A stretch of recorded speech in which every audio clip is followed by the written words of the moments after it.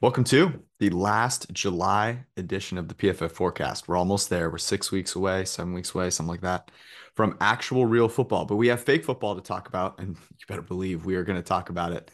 George, Eric is recording from a clandestine location. We don't know. We believe that it's somewhere in the continental United States.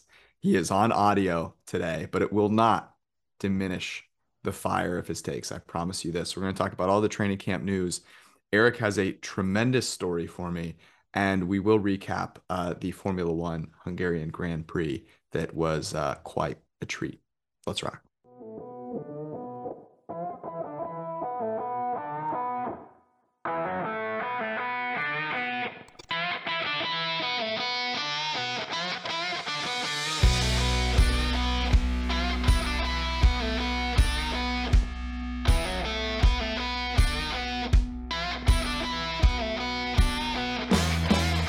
Eric, can you give the viewers and myself, honestly, because I feel like I'm along for this ride, a little picture, a little description of where the hell you are?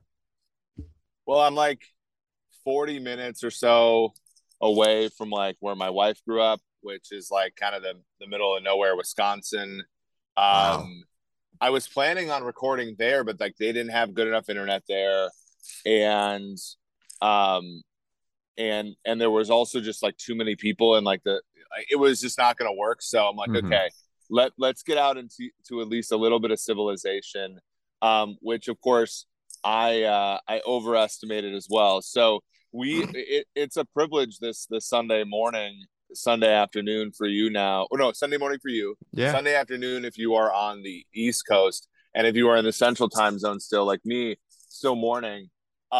George, the great story, and I think this will give you an idea as to what the degree of Midwest passive aggressiveness. Okay. Um, so yesterday was July 30th. July Correct. 30th is the wedding anniversary for myself and my wife Stephanie. Oh, 11 congrats. years. 11 years ago we got married. It's also when my brother-in-law decided to get married to his lovely now wife. Now, I figured this was something that we all like knew and just didn't care Hmm. about, which I'm Hmm. perfectly fine with. Right. Or it's some, yeah, like whatever. So, as you know, I was in Philadelphia last week. I was meeting with a few teams, and then I was doing the Wharton class and all that. So I get back about 9 o'clock last night. I wake up, I drive the 3 hours to get to to the wedding, and I pick up some flowers on the way, of course, because it's my wife and my anniversary. I walk past my soon to be married brother in law, and he goes, "What are those for me?" And I go, "No, they're for your sister, my wife." He goes, "What do you mean?" I'm like, "Well, it's our anniversary today." He goes, "Wait, it's your anniversary today?" I'm like, "Yeah." And he looked about Oh no. as like dumbfounded slash like whatever as and again, Hmm. for somebody like me, like I don't care, like Right. it's whatever. I figured you took it up with your sister before getting married on her wedding day, but Hmm. it's no, they just didn't talk about it. That's like the Midwest passive aggressive, like we just didn't talk about it story. Can, can I? So this is not surprising to me, but let me ask you this. So whose job is it? Because like, I mean, you obviously have to remember your own anniversary. Your wife does, but like, who else does? Like, no one remembers wedding anniversaries, right? Well, So so like that's it's on your, isn't it on? And Steph is the your wife, and she's wonderful. It's on Steph to like tell her brother, right? But it's an awkward place to be like, hey, you guys are getting married on this date. Like after this point in time, like it's not like you guys, your wedding anniversaries are ever going to get in the way of one another, right? Like that's not a problem. Like that's an easy thing to share. So I do think it makes sense for her to just be like, I'm gonna let this one go and like not worry about it because like let them have their day. We'll have our wedding anniversaries on the same day. It doesn't really matter, right? Or am I missing something? Yeah, I don't think there's anything wrong with it other than the moment where like, well, why didn't you tell me? It's like, well, Like, But I I don't mean, think that's the thing. I don't think talent that I think it was the right way to go about it, because if you tell someone, then you've got to, I mean, because then you're in the position of like, well, do I change the wedding day? But that doesn't make sense. It's like, that's ridiculous. But then you've got this awkwardness. So it's funny because I'm not sure if there's a way to avoid that kind of awkwardness other than Eric, you just not bringing flowers and them not knowing, and then you're in the dog house right. I because mean, you haven't done anything special. I think this is where you get to the fork in the road, which is like, just as a husband in general, you're just screwed. Hmm. Like, Yep. there's really nothing you can do. Um, Yeah, but you yeah, were that you that were in a was tough spot. yeah, I was in a tough spot. At Um, least I will say this though, like at least you remembered. And like the long-term ramifications, certainly you chose the right path given that, because had you like somehow let the wedding get in the way of you remembering, you would have been in big trouble. Although I'm guessing that when the wedding date came up, Steph was quick to remind you that that was your wedding anniversary. it was, yeah, all those things are true. Yep. Okay. Okay. Um, That's absolutely incredible. you Um, also had you also had the meltdown by one of my daughters because she couldn't sit close enough to the bride and groom. uh-oh. That was a priv. Um, you I'm know, sorry. it Did was you okay. also like 100 degrees out, and I was like a little dehydrated, and so like I was just like Smart. sweating bullets Did in the you front of the did you outdoor sweat wedding. did you sweat any bets out though? That's what I really wanted to know. Oh, Were you the guy so in the back betting during the wedding? let's give a syndicate update. So Yes. this week hasn't been the best week for me betting. As I told Drew and you, I basically lost every WNBA bet on Sunday, which is ironic because it was the day I could bet legally because I was in Pennsylvania. Hmm. But then yesterday, and then it was kind of a down week, down week, down week. I did not get Montreal to hit. I did not get my Saskatchewan Roughriders hit. Oh However, I no. had my biggest bet of the week on the Winnipeg Blue Bombers, and they did come through and win yesterday. So I'm more or less back to even for the week, maybe a little less. And there are 5 WNBA games today, George, for my drive home, and my drive through some legal states, namely Illinois and Indiana. So I'm excited for today. There's also a CFL game. Toronto Argonauts -5 is what I've bet. Um, I want to hear about your Formula One because I see the tweets. I see the tweets, and I wake up in time, Uh-huh. and then the legal books are not great for F1 bets, by the way. No. No. Just outrights and just like little kind of BS little offerings. And so like I still am to the point where I get to your Twitter feed and I'm like, do I really want to log in, decipher what he's meaning, Hmm. Hmm. bet size right based on the vibes Right. of your tweets. And so like that's where I get a little bit nervous on a Sunday morning. Yeah. Okay. Well, I'll give you a recap here. So, um, I was traveling yesterday, but a recommendation early in the podcast, by the way, is that Delta has a new Wi-Fi setup, and it's relatively cheaper than GoGo in flight, which normally does Wi-Fi for flights, and you can stream on it. So I managed to watch qualifying yesterday on an airplane on my iPad.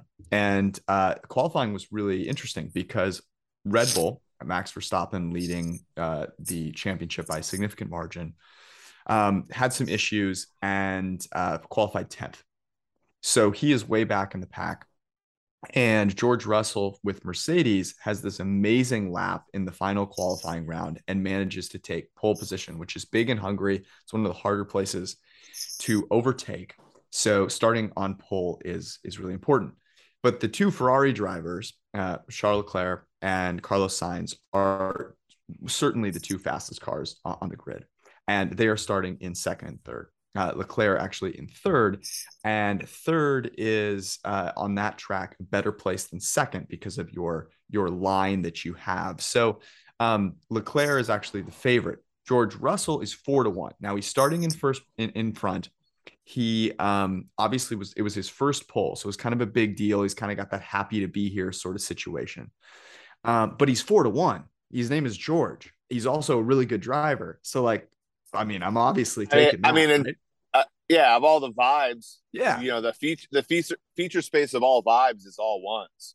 exactly. For So you, so yeah. there was that, but there's the backdrop, as I talked about last week, of never again Ferrari. I'm never betting Ferrari again because they are a disaster when it comes to strategy.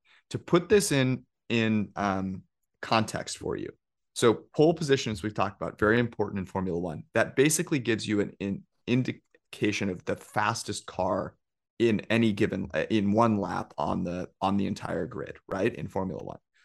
Leclerc, the number one Ferrari driver, has 7 pole positions. Okay, Mm-hmm. that is 4 more than anybody else, and yet is way behind Max Verstappen for the championship. Okay, so what does this tell you? This tells you he is a really good driver in a really good car, and something is going wrong in the race, and that something is either strategy or his car decides to blow up in the middle, and that's an engineering, a problem. So this has been a story going on for a while. I refuse to bet Ferrari. I'm not doing it again. So I bet Russell 4-1 to win.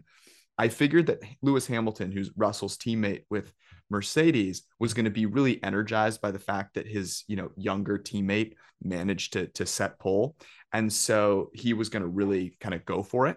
So I bet him to podium at plus 225. I stupidly bet some McLaren as well. We don't need to talk about those; they stink. And those were my bets. But I avoided the Ferrari, the Ferrari.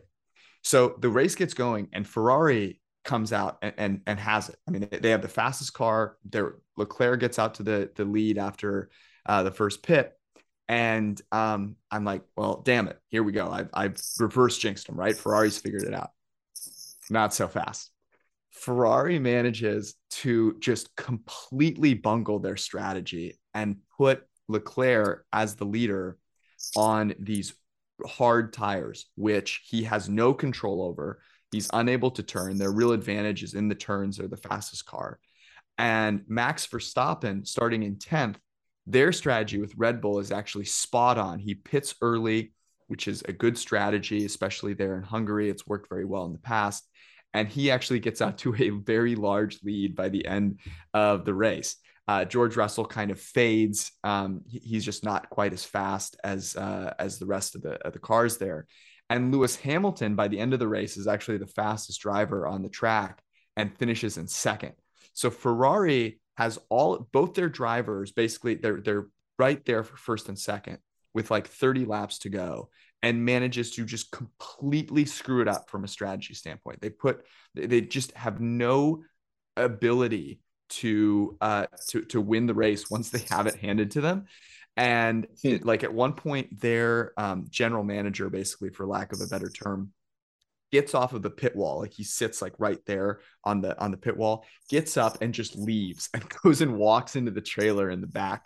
They are just getting their ass absolutely handed to them.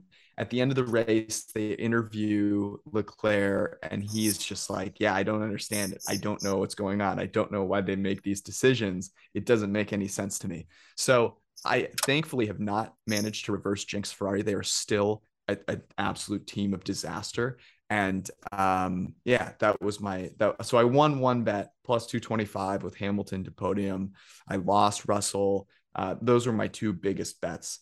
Russell at 4-1 and Hamilton at plus 225. So ended up a little positive thanks to Hamilton. Could have been a bigger day, but at least Ferrari continued to suck, and so I didn't bring them back into contention by not betting.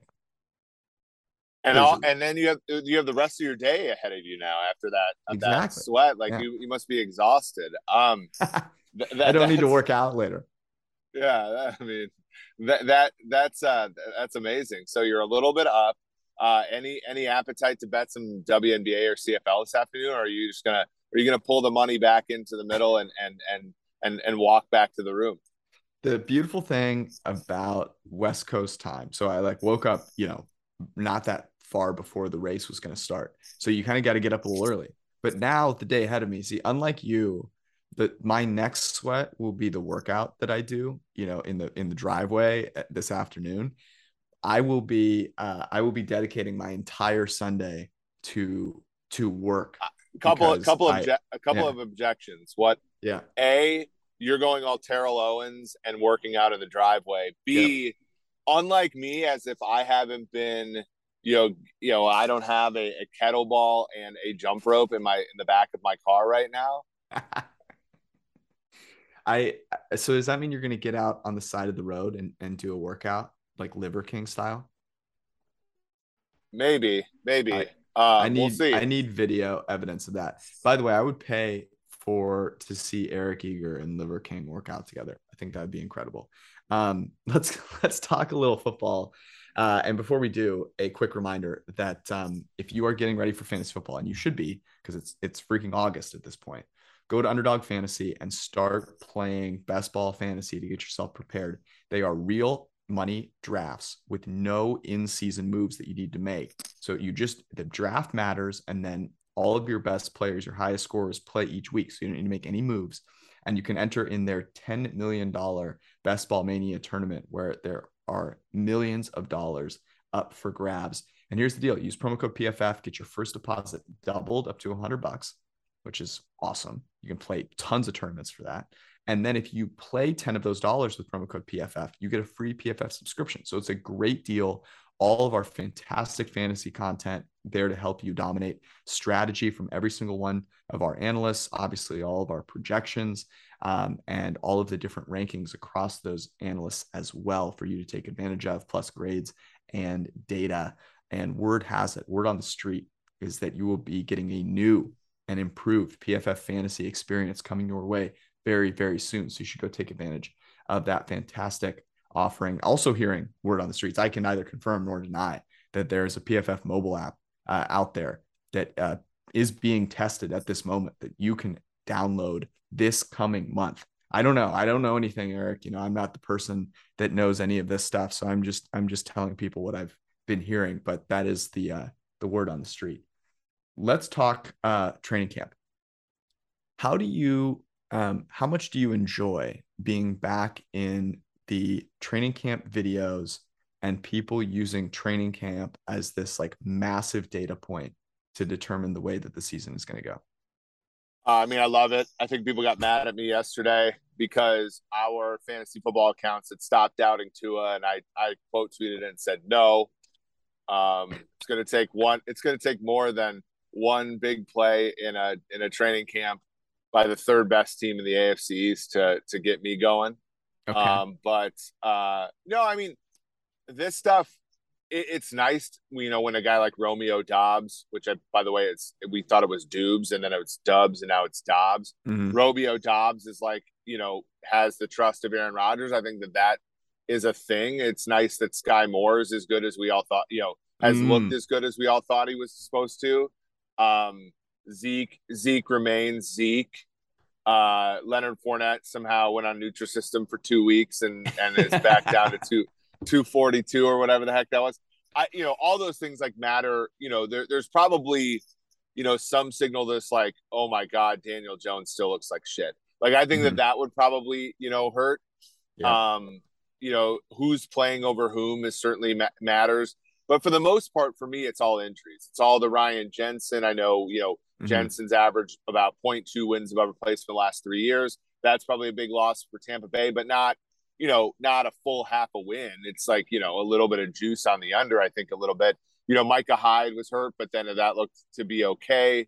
Eric Armstead's going to miss some time. You have some of these injuries that I think, when you look back on some of these teams, you're like, well, why did this team not play as well? It's like, well, it kind of accumulated at the very beginning. I think right now is the time to monitor a lot of those things. Yeah. So I want to start what I think you make some really good points. The Tua thing is absolutely hilarious, but like, I think it's because Tyreek Hill's new podcast is actually interesting to listen to. It's funny, but it's interesting.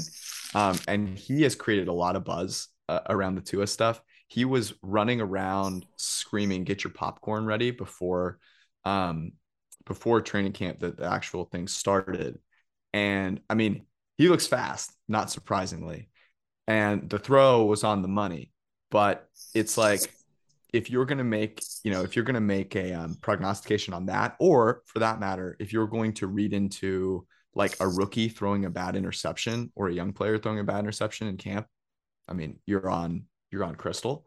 But I think there are some important storylines. And so I don't know that Ryan Jensen is my number one storyline. I have one that I actually have two others that I think actually matter. You mentioned the Green Bay one, which I'd like to talk about here in a second. But to the Ryan Jensen point, where have we seen Tampa Bay and Tom Brady struggle? It's been when the offensive line has been hurt, right? I mean, they've been the best team in the NFL when their offensive line is intact.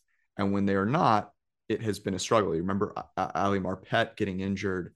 Remember Tristan Wirfs getting injured last year in the playoff run. That's when Brady has looked mortal. Last season, and by the way, using my PFF subscription to look at this data, Tom Brady 17th in PFF grade when under pressure, third from a clean pocket. This is not surprising, right? Now, Brady, for being a guy that's a statue in the pocket, being right on league average under pressure is incredible. I mean, he's an incredible quarterback. He also mitigates pressure at one of the best rates in the NFL because he is able to get rid of the ball so quickly, right? He was only under pressure 21% of the time last year. That is absolutely insane. The league average is like 30, and that's because he has the quickest time to throw. But what does that do? It is 2.34 second time to throw. What does that do if you are under pressure more quickly? It means he's not going to throw the ball as far down the football field, right? We saw his ADOT come down a little bit last year. So that's the thing that hurts, right? Some of that big play potential. ADOT down from 9.8 to 8.2. So I do think that that's the most concerning one. Let me ask you this, though. The other news out of Tampa Bay that's making all the headlines is Julio Jones, wearing 85, by the way. Does that move matter to you? Because, I mean, he was injured a lot past couple of years. He was in Tennessee. Like, I don't know it from my perspective. I don't know if you can read anything into the Tennessee stuff. Like, is this a move that people should be reacting to, or one that people are overreacting to? Well, I think whenever you have a name like that, by the way, 85 is a perfectly fine wide receiver number. Everybody get a new slant. I think if you put it in its proper context, like I don't think he's going to be as effective as Antonio Brown. I don't think he's going to be anything more than the third wide receiver on that team in a perfect world. If Godwin comes back healthier than we expect, and Mike Evans continues to push off Father Time, he's the third wide receiver on that team. So, to the degree that matters, it mattered a lot when that third receiver was Antonio Brown. But I think I want to bring that up, as far as like the offensive line, if they struggle, Brady's going to need players to win in the first 2.5 seconds. And Antonio Brown was very good at that. If Julio Jones is good at that again, because he has been in his career, then that can mitigate some of the offensive line issues. So it's just a positive for Tampa. I think the problem is like, what is the effect size? What is it a quarter of a win? I would probably put it at more like 1/6 of a win if I'm looking at Julio for a 17-game season as the third wide receiver, which is not nothing, but it probably doesn't mitigate the loss of Ryan Jensen. I tend to agree with you. Receiving snaps played by Julio Jones past 4 years: 605, 610, 314, 256. So the question is whether he can play. But I think even more than that for the Bucs, it's whether he can play at the end of the season, right? So the difference between playing with Ryan Tannehill and Tom Brady is obviously pretty dramatic. But one of the big things there is that with Tom Brady, it's a marathon, not a sprint. So I do think that helps Julio here. He can ease into things. You think about the loss of Gronk, a guy that is big, that will be on the same page as Tom Brady. He's not going to play all the snaps in the world, but will make plays when you need him to. And to me, I know that he's not a tight end. I understand that. But to me, this is more of a replacement for that Gronk, that player that can go make plays when you desperately need him to, but not all the time, than it is of any other player. I mean, Russell Gage, I think, will be a nice wide receiver 3 for them. I actually think that, obviously, Antonio Brown is kind of a crazy man, right? So it's like hard to predict. I think at least with Julio, you can predict that he's going to be a really good presence for that team, which is going to only help them, I think. And they have some young receivers on that team. So, I agree with you. I think it is probably, uh, maybe not bigger than Ryan Jensen, but something that can help them mitigate if their offensive line is not in particularly good shape. But yeah, I do think it's worth noting, right? And the idea that Julio is washed because he couldn't get it together in Tennessee, I think is unfair, because that's like Tom, the difference between going to Tom Brady in Tampa, playing there, and being in Tennessee with Ryan Tannehill is pretty dramatic. Yeah, and Tennessee has its own issues. I mean, the offensive line struggled a little bit last year, but also you had Todd Downing taking over for Arthur Smith, and that had its own issues. So yeah, I'll suspend disbelief on Julio Jones for a decent amount of time. I think that there's something there. Tampa's going to be able to, among all the teams in the league, elicit the biggest bump for him. It's also on grass, which is a good thing for guys who have these soft tissue injuries and stuff. So I think it's an okay situation for him. We'll see how it goes. So my next big storyline is one that that I don't know if you have on your list, but Trey Lance is the real deal. I don't know if you know. I don't know if you know this. I know you can't see me, but I'm smiling right now because no. So we talked about on the last podcast. By the way, if you didn't listen to the Drew Dinsick podcast, have gotten a lot of really positive feedback from people. It's a great conversation. Drew is fantastic, and is one of the more savvy bettors out there that you will be able to listen to. But we talked about Trey Lance 50-1 to win MVP. So I was obviously on pins and needles, reading every single tweet from 49ers beat reporters about every single pass that Trey Lance threw. There's a highlight of him throwing an absolute dime to Brandon Ayuk on the right sideline. He threw one bad interception, but it was to Fred Warner, which I just see as affirmation that Fred Warner is worth all the money and that he's going to be defensive player of the year candidate this year. I'm joking, actually. I'm not going to go all in on Trey Lance after one training camp video. But the 50-1 MVP bet lives, and that's what I needed, right? I needed a little bit of confirmation that it's there, it's alive, because I'm going to Vegas and I'm making a big bet on Trey Lance MVP. 50-1. Can you imagine? I mean, that celebration, even if he's like in the running with like 14, at week 14 or something like that, I would be an absolute treat on this podcast. You wouldn't know what to do with yourself. I have a few longer shots for the syndicate that are similar. I have, the 18-1 on CeeDee Lamb to lead the league in receiving. I have a 20-1 on Kevin O'Connell to win Coach of the Year. And then what's CeeDee right now? Has that changed?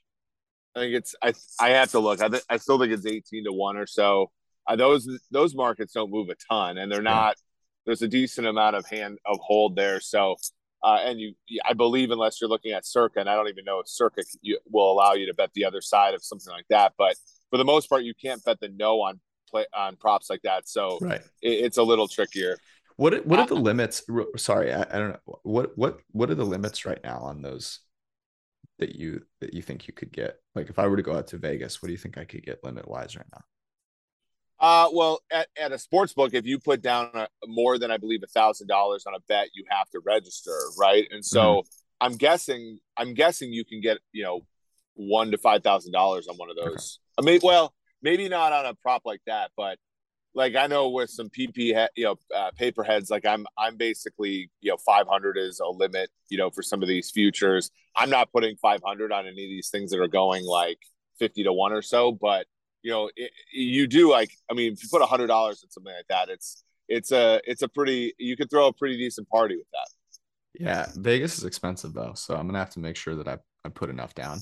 Um, sorry, I think I cut you off there. You were making a point. Go ahead.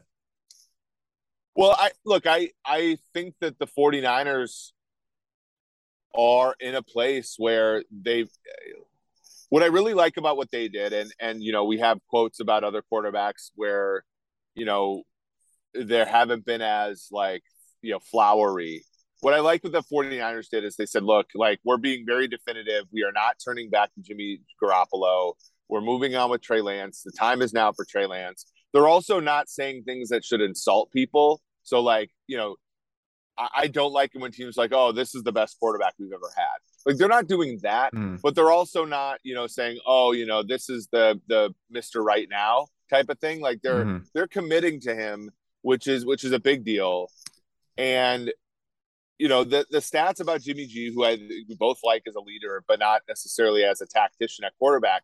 Like there's so much meat on the bone for Lance that this team could be really good. And it's whether or not you divvy the credit to Shanahan or Lance. And I think Shanahan's gotten enough credit in his career where sort of have fatigue on him to the point where like I think all the long shot bets on Lance are good ones. Yeah, I'm with you. I actually Plus he could rush for 1,000 yards. He could rush for 1,000 yards. right, right. Um, sorry, that wasn't actually my second biggest storyline, but it does involve a quarterback, and I don't know if this is one that you would have. So another thing that you look for in camp, and this is the non-math side of me, which is what's the energy like in camp? So let me tell you an energy that I don't like in camp. The Miami Dolphins. Okay. Tyreek Hill on the microphone saying, get your popcorn ready. This huge moral victory of actually completing a pass downfield without pads on for Tua. I fade that to the moon. I could not absolutely fade that to the moon. And we already have, both of us, I believe, some juice on some money on Dolphins under. But you know what I do like? I like when there's an edge, okay? When there's a little chip on the shoulder, when there's just a little bit of intensity in Like a in microchip, like training camp. whatever Yeah. inside of Aaron Yeah. Rodgers' arm. Yeah.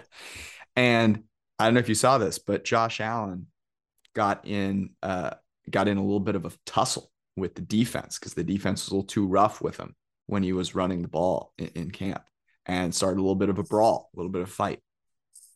I love seeing that. Now, the Bills are the favorite. We've talked about this, and I still believe that the Bucks should be the favorite.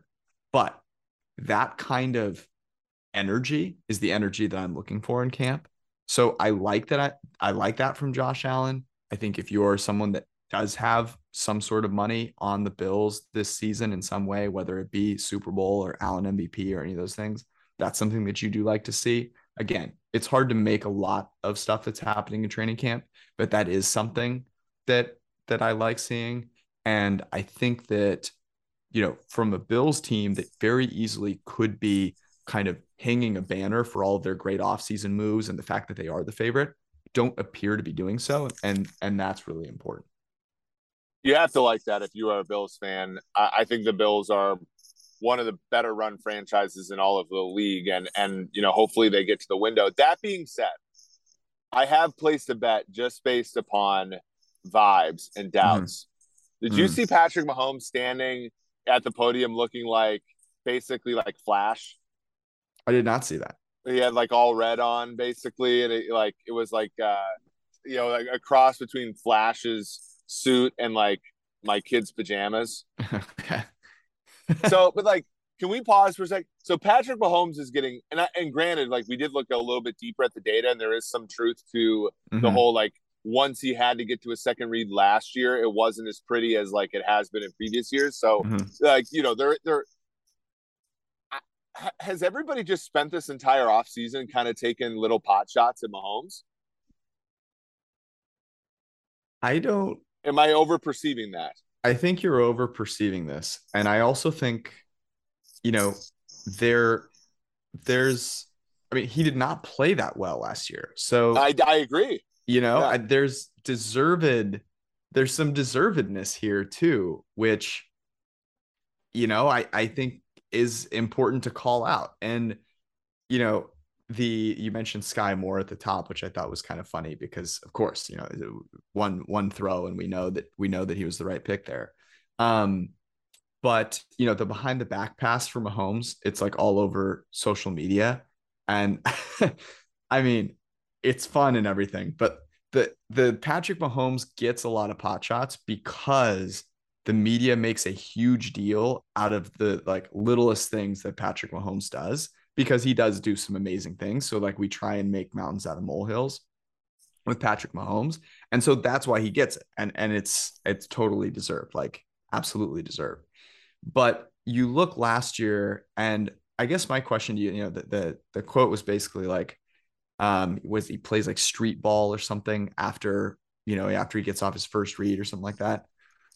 The like racist undertones by any defensive coordinator or anonymous piece of garbage when they talk about a quarterback of color is just absolutely Yeah. ridiculous. I mean, it's insane. But here's the thing as well. It's not just about so I'm curious your take here because it's kind of like playing from a clean pocket where not only am I concerned about how they do on their first read and second read, but for me, it's about how often are they throwing to that first read.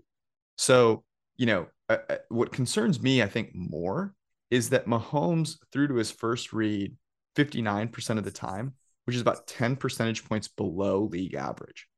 And to me, that's a sign of, well, they weren't in rhythm, right? They weren't in the Yeah. right zone. Their scheme was not what it used to be. Because Was if you're Pat a great, was Pat not trusting the offense anymore, a la Rodgers during the McCarthy era? right, or, it speaks to quarterback and obviously, play caller not being on the same page. But it also speaks to, in my mind, a lack of good communication, both on the football field and off. So if you're running plays where you're like, hey, our first option just isn't open, you would expect to kind of go back to the drawing board and talk about those things. And to me, it makes me question whether there is that good communication. It also, Eric, who is their number one read on a lot of plays? It's got to be Tyreek Hill, right? Who's no longer there. I wonder if there was lack of trust in that. Was there lack of communication there? So I actually would look at this, garbage comment by someone about how, Mahomes is bad after his first read. And yes, last year he had negative EPA per play when he threw after his first read, and the league average is positive, and he had, half as many big time throws as half the big time throw rate as the NFL average, which is not good. So all of those things are true from last season. But to me, this is more endemic of, I think, the larger problems that Kansas City had last year. And it'll be interesting to see if they're able to fix them, right? They don't have Tyreek Hill anymore. They now have Sky Moore, Juju, and MVS.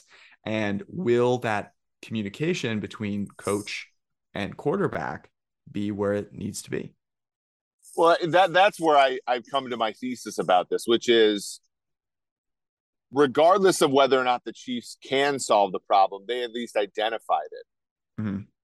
and made moves to get away from it, right? Because Hill was a fundamentally different receiver last year. The last two seasons, his average depth of target had gone down about 2.5 yards.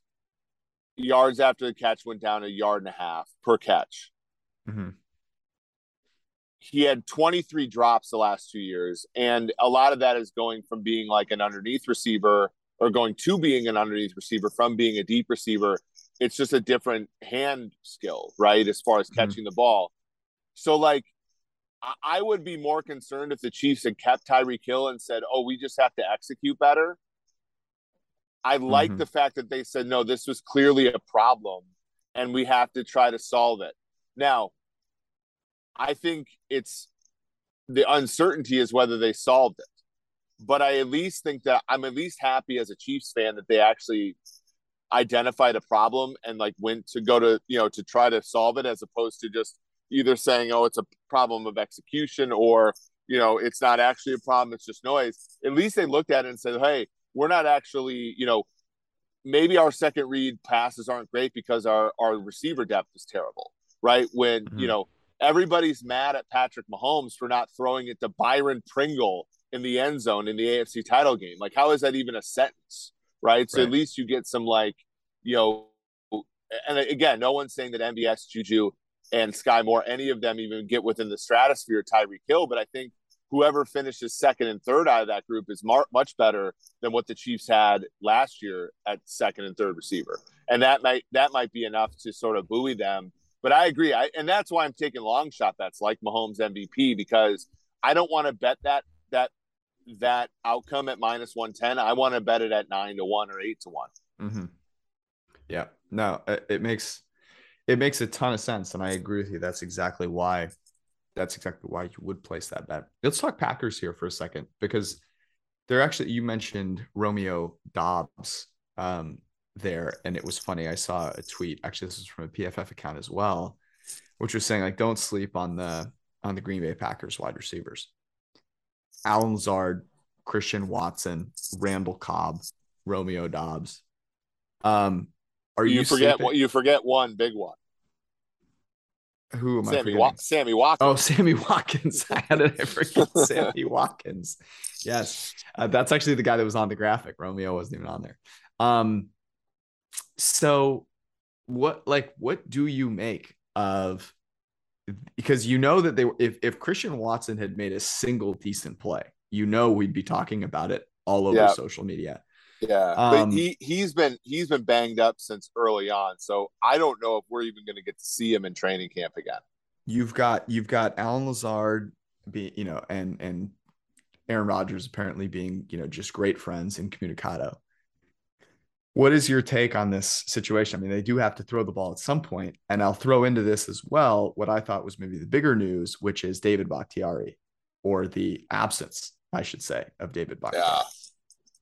Well, what it sort of underscores is how good the Packers can be later on in the draft, because they took Zach Tom out of Wake Forest, who, if everybody's talking about Jermaine Johnson, everybody wants, the episodes that we had that were a meat grinder of telling everybody that Jermaine Johnson wasn't very good. Well, Zach Tom got him in a matchup against Florida State and held him to like nothing. And so, like, that's a very good ACC tackle that could come in and play. You have Elton Jenkins, who has position flexibility. There's hope that Bakhtiari will play, but I think that they're probably as poorly off as they were last year at worst, and maybe they get a little bit better. But without Adams there, they might have to hold up longer. I think if Dobbs can be a good football player and gain the trust of Rodgers, and Lazard can be kind of who he's always been, and then the tight end Tanyan can play on the play action stuff, and they get Aaron Jones involved in the passing game, you might be able to see effective offense. But man, I just don't like. I think the best case scenario for the Packers is Christian Watson emerges midseason, becomes a deep threat that everybody believes in. It catches the league by surprise. The Packers offense adjusts faster than the league's defenses, and then they get somebody like Sammy Watkins to have a big game or two when they really need it, like the Chiefs did. He was never consistent, but he had the big games. And then guys like Dobbs and Lazard can be like just kind of consistent, but it's rough. I don't see the pot of gold at the end of the rainbow, even though I'm a fan of Romeo Dobbs. I mean, like we like that draft pick a lot. I mean, he was taken a lot higher in some of the mock draft sims that we did at PFF. It's going to be a struggle for them, and they better hope their defense is as good as we all think it is. That seems to be what everyone is kind of hanging their hat on. I like taking a shot though on a guy like Romeo Dobbs. If you're drafting a fantasy team, like a late round flyer, because there's no reason to believe that Aaron Rodgers is going into the season making $50 million a year and is going to go, yeah, you know what? Like, I'm cool with the defense and the running game being the reason that we're good. Right. And let me just say, this is what was written about Romeo Doubs, Doubs, which I love. in our draft guide. He was Carson Strong's top target at Nevada. 6'2", 200, and consistently separates downfield. Hometown, Los Angeles, California, by the way. Um, I mean, his downfield ability, is I think something that if it is there, I mean, that's not something that the rest of the receivers necessarily have in spades. He also was a track and field guy, so he's got some speed. Um, to me, this is the type of guy that could really emerge. And yeah, it would be surprising, I guess, if he was end up being better than Christian Watson, but it wouldn't be that big of a surprise, right? Like it wouldn't No. be. Like those things kind of happen. So yeah, I would take a fly on him, no doubt about it. What, if any, other storylines from training camp are you paying attention to, or is that wrap it up for you? That's it for me. I know we talked a little bit about the Kyler stuff. Oh You yes. know, I think right now you have to assume that the Arizona Cardinals are a mess, and we said this last year too, and they jumped out of the gate extremely quickly. But just monitor that. I mean, they do get Rodney Hudson back, which is helpful. He's a very good center. The rest of the offensive line isn't very good. So if they would have had to go into the year without Rodney Hudson, it would have been rough for them. But man, without Hopkins for the first 6 games of the year, um, it's not going to be pretty, I don't think, for them defensively. Vance Joseph did a wonderful job last year. Can he repeat that this year? They're playing Isaiah Simmons more at like a safety kind of nickel Mm-hmm. role, which is interesting to say the least. So, I would say, and that's another possibility for the Lance bets, right? If you look Mm-hmm. at the NFC West, it used to be 4 teams that all had a pulse, and now you're talking about Seattle's far cry from being any good. Arizona could take a huge step back, and then it's basically the Rams who the Niners have basically covered the spread against them how many times in a row, a million times in a row it seems like, and the Niners who win total of 10, but significant upside. It's I can't believe we didn't talk about this because I feel like we already have, but it's a good point. There's no, and maybe tell me if you think I'm wrong. There's no way around the fact that study for 4 hours clause was intentionally put in. I mean, there's no doubt about it, right? That does not make it into a contract unless you are doing so very intentionally. Okay. And then it gets out. How does it get out? Well, I'll tell you who didn't leak it. What do you mean? What are you gonna say? Oh, well, like I think it's very important for our listeners to know this. This is this is a worn out sort of thing that we've gotten from being involved on the B2B team side for years. Not everybody in every building agrees with every move. Mm-hmm. So like I've gotten text messages from people in the league, like basically texting me like the F word after their team signs a player. Like you know, not everybody in every building believes in every single move that the team makes, right? So this is very clearly leaked by somebody within the Cardinals organization, or it wasn't even leaked. I mean, the contract is widely available, so you can read it. But this is very clearly pointed to by somebody in the organization who does not like that they extended Kyler Murray. Yeah. Well, that was going to be my point, right? Is it's not coming from, Kyler and his side of things, right? It's either it was caught by someone who reads all of the contracts. And I think that's definitely a possibility. But the only other possibility, right, is that it was somehow talked about either by a person that put it in there, right? Which it wouldn't shock me for someone, and I'm guessing it has to go all the way up to Steve Keim, right? It was like, yeah, we need this clause in there. It wouldn't shock me if Steve Keim was like bragging to someone about the fact that he put the clause in there and like that's how Yeah. it leaked. I'll be honest with you. Like, yeah, But if man, you're we put that in there. Don't worry, he's going to be studying his ass off this year. And it's like, wait, what? And then, yeah. someone checks. But like the other option is your point, right? That it's someone else is exactly it. It's someone else in the organization who's like, yeah, can we believe like we did this? Like, we had to put this clause in there.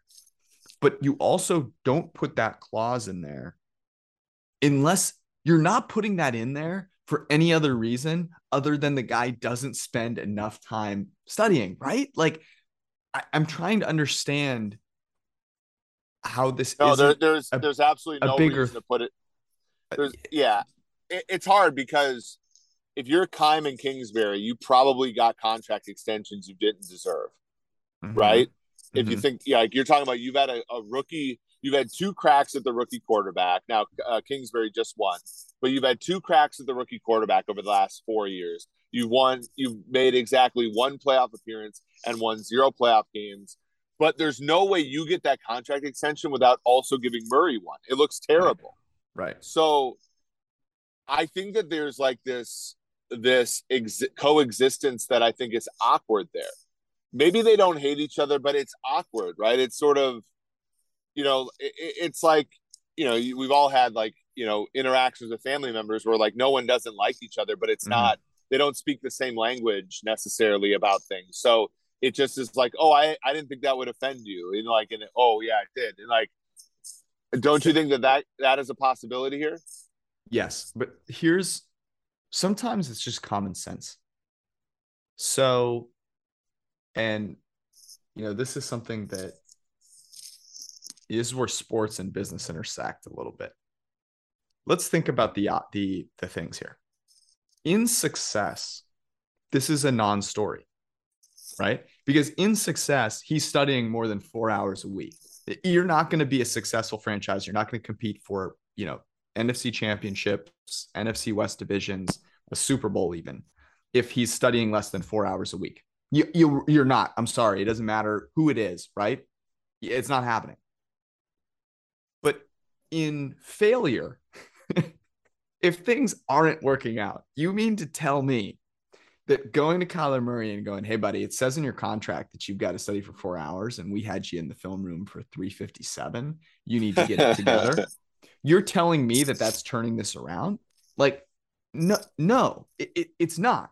So putting this in the contract only serves to do harm because it gets leaked and now it's a story and now everyone's pissed and in negotiating it also pisses off. I'm sure. Like you're telling me that them putting that in there wasn't contentious.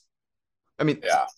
It had to have been, right? And Kyler Murray's sitting there now. Maybe Kyler Murray was playing Call of Duty while this was happening. I don't know. Maybe he doesn't care, but it had to be contentious. And that's the problem is when you're negotiating something and you get overly aggressive in the negotiation of terms that in the long term don't actually matter because holding them accountable to that doesn't really help you, right? It's like, what are you going to do? Null and void his contract because he isn't studying 4 hours a week? Like that's not Well, happening, right? You're I not think going to battle for that. Like you're not going to court for that. I mean, that's ridiculous. So to me, it's one of those things where this is just another example of poor business being done and not, it's really important to play things out and think about whether this is worth having, right? Like in success, this doesn't matter. In failure, if things aren't going well, it also isn't turning things around. Yeah, and I think like ultimately what it could have been is the two sides being like, oh well, we don't. Maybe the one side was like, look, we don't want Kyler Murray enough to respect him fully, and then they give him this clause, which I think is disrespecting him somewhat, and then he actually signs it, and then somebody's like, well, look, Kyler certainly had the time to study because he's able to sign up for this when the money, like Mm-hmm, I think mm-hmm. it's just like one big like I call it acting out sometimes, like when you don't get your way and you try to like, flip over tables and stuff like that. Like this is very clearly somebody on the, on maybe the other side of Murray acting out over, them putting something so ridiculous in the contract and then Murray signing it, which I think is also, if you're going to put something in there, you kind of want the player to be like, oh, go bleep yourself. Like Right. this is stupid. Like and when the player That's accepts a it, good you're like, point. well, how much does the guy actually care Mm-hmm. if if he can He's willing be to moved? sign that. Yeah.